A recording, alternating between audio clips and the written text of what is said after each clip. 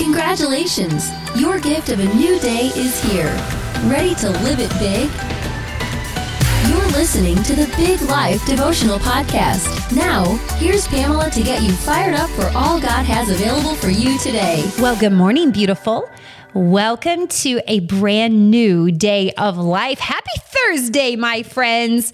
Isn't it a fabulous day to be alive? I just think it's a fantastic day that I get to start with you. Thank you for inviting me into your day. I am here to bring you some Jesus and some pep. And maybe just some holy, divine guidance from God. Maybe something that God speaks through me will come right to you, and you'll be like, whoa, that was for me.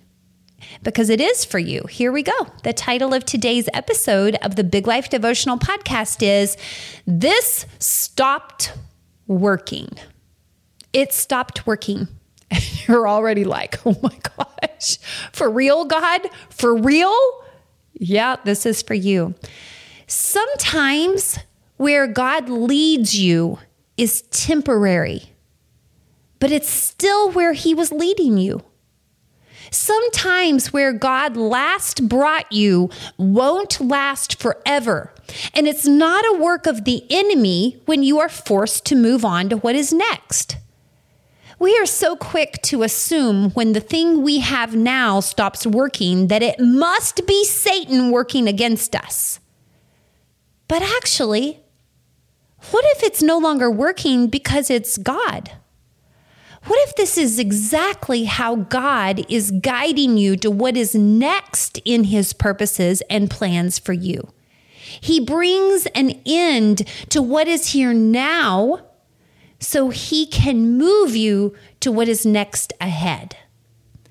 What if the very problem you are facing right now isn't an arrow from hell sent to detour you, but it's a messenger from heaven sent to guide you? You see, the truth is, if it kept being comfortable here, if it kept working, if the door remained open, you would stay here. But God has so much more for you. And sometimes the only way He can get you to move toward what He has for you is to shut down what you've been depending on here. Look at the story of Elijah. Elijah was a prophet of God. He heard from God. He was guided by Him. And God revealed to him that a drought was coming on the land for several years. Let's first read 1 Kings chapter 17 is where we're going to be hanging out today. 1 Kings chapter 17, beginning with verses 2 through 6. God told Elijah, "Get out of here and fast. Head east and hide out at the Kerith ravine on the other side of the Jordan River. You can drink fresh water from the brook. I've ordered the ravens to feed you." Elijah obeyed God's orders. He went and camped in the canyon on the other side of the Jordan. And sure enough, ravens brought him his meals, both breakfast and supper, and he drank from the brook. You see, God knows about this drought in your life, just like He knew about Elijah's drought. And He has already prepared a brook for you. He has guided you to a place where He will provide and He will sustain, right? I mean, seriously, you are making it through this, aren't you? And isn't that God? Can't you see how He aligned the place you've been in to get you through what you've been going through? But here's the thing. This place you've been in to get you through what you've been going through, it's not forever. This is temporary. God is guiding you past this. But you must understand how God guides sometimes.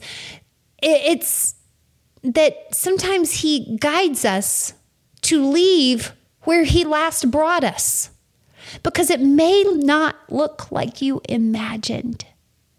He may not present you with an irresistible next option that has you excited to move on. He may not reveal to you great plans ahead that make you staying here undesirable. Instead, you may sit and watch what you've had here slowly dry up. And as you watch what God has been providing dry up, it's going to feel a whole lot like attack from the enemy. It's going to feel like God is against you, but learn this lesson so you don't freak out. So Elijah was warned by God about this drought, and he was taken to this brook that gave him water every day and ravens that brought him food. And verse 7, eventually the brook dried up because of the drought. Okay, so that's the brook where Elijah had been led by God, where he had been blessed with water to drink and birds that brought him meals daily. It had been good. Elijah had likely grown comfortable here. He could count on what he needed to be provided. He could see God's hand in it all. But eventually, that brook dried up. What God had been providing ceased. And imagine how Elijah must have felt. Oh, I bet he felt kind of like you feel as this whole thing has dried up on you. God, you brought me to this place. You guided me to this. And now it's going to fall apart? Now it's going to be taken away? Now, after all of this, I'm going to be left with nothing and have to start over? And sometimes don't you just want to say, like, what the actual crap? Really, what is this? But honey, when God brings you somewhere and then things change after you're there, maybe it's because God has somewhere else he wants to lead you next. And maybe the only way God could get you to leave the comfort of this and make a change is for him to force the change. Not because he's punishing you, not because the enemy is attacking, simply because God has a plan for you beyond this, and God's clearest guidance can come through a freshly slammed door. Where's my amen? So Elijah had been supernaturally provided for during the drought at this brook. But then the brook dries up. How unfortunate. But actually, how divine. Could your unfortunate situation actually be divine? Ah, yeah, girl. It could be. Maybe you've been freaking out over something that is actually freaking good. But the cover of this book doesn't match what's inside. You have to open it up and read the story. So now here's the rest of the story after Elijah's brook dries up and he's left without provisions. Verse 8 through 16. Then God spoke to him. Get up and go to Zarephath in Sidon, I think it is Sidon, and live there. I've instructed a woman who lives there, a widow, to feed you. So he got up and he went to Zarephath. And as he came to the entrance of the village, he met a woman, a widow, gathering firewood. And he asked her, please, would you bring me a little water in a jug? I need a drink. And as she went to get it, he called out, oh, and while you're at it, would you bring me something to eat? She said, I swear, as surely as your God lives. And notice she says, as surely as your God lives, meaning not my God, your God.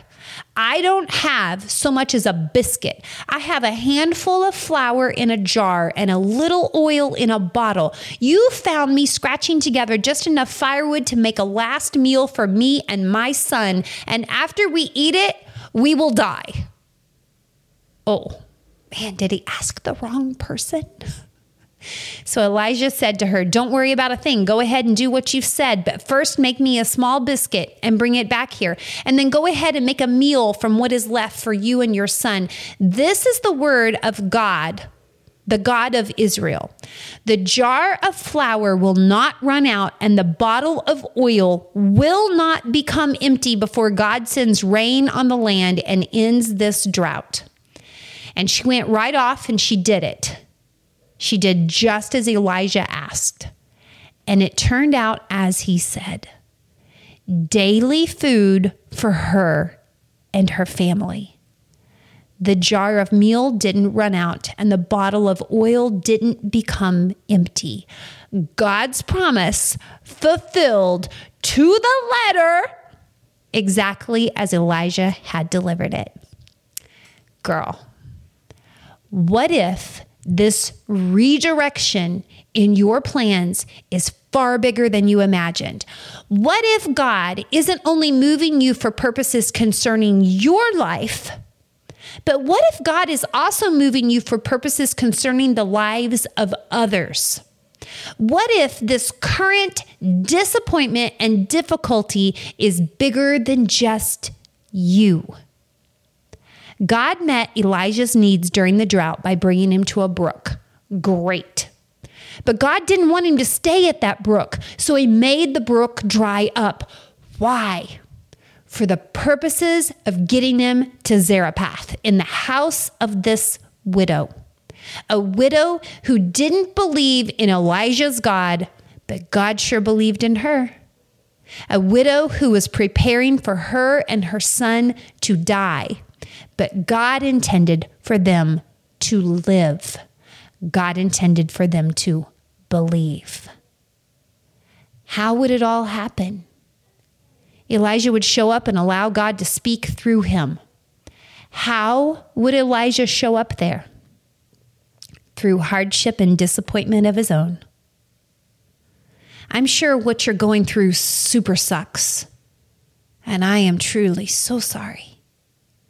But honey, God has seen beyond this. He is moving you towards a greater purpose that will have eternal impact.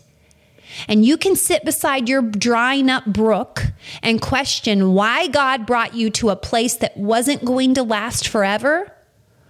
Or you can seek where He is guiding you next. God has a plan. His plan has seen far beyond this problem. And God has made a promise. His promise will not fail. It will be fulfilled to the letter. Guaranteed. So I don't know what you're disappointed over, what was working, but it stopped working. And you're like, oh my gosh, the devil stopped this from working. And I'm just so angry and I'm so frustrated. Or maybe you're questioning if God is disappointed in you and He's punishing you. But I'm just saying, what if God did lead you here? And what if it did work for a while? Because that's exactly what God wanted. But what if it has stopped working now because God didn't want you to stay here and grow comfortable? He has something bigger for you, and it's bigger than just you. And you got to go, girl. You got to recognize when this stopped working, it's because God has something else that's going to work for you, and you have to be willing to follow Him. So seek Him, trust Him, and be in action to follow where He is leading you. Because my guess is His plans are better than yours anyway. Hey, can I pray with you today? Come on, join me right now. Let's pray together. Hey, God, good morning. God, I thank you for a new day of life that you have given us. Thank you for the opportunity to simply be alive today. Lord, all the miracles that you have been working to just bring us to today, the countless things around us that are good and right and working because of you, and we thank you. But God, I thank you for those things that are no longer working, the things that have stopped working, for the purposes of moving us on towards the more that you have for us. Forgive us for complaining about these things that are no longer working. Forgive us for getting angry about it, for giving the enemy credit for your work, God.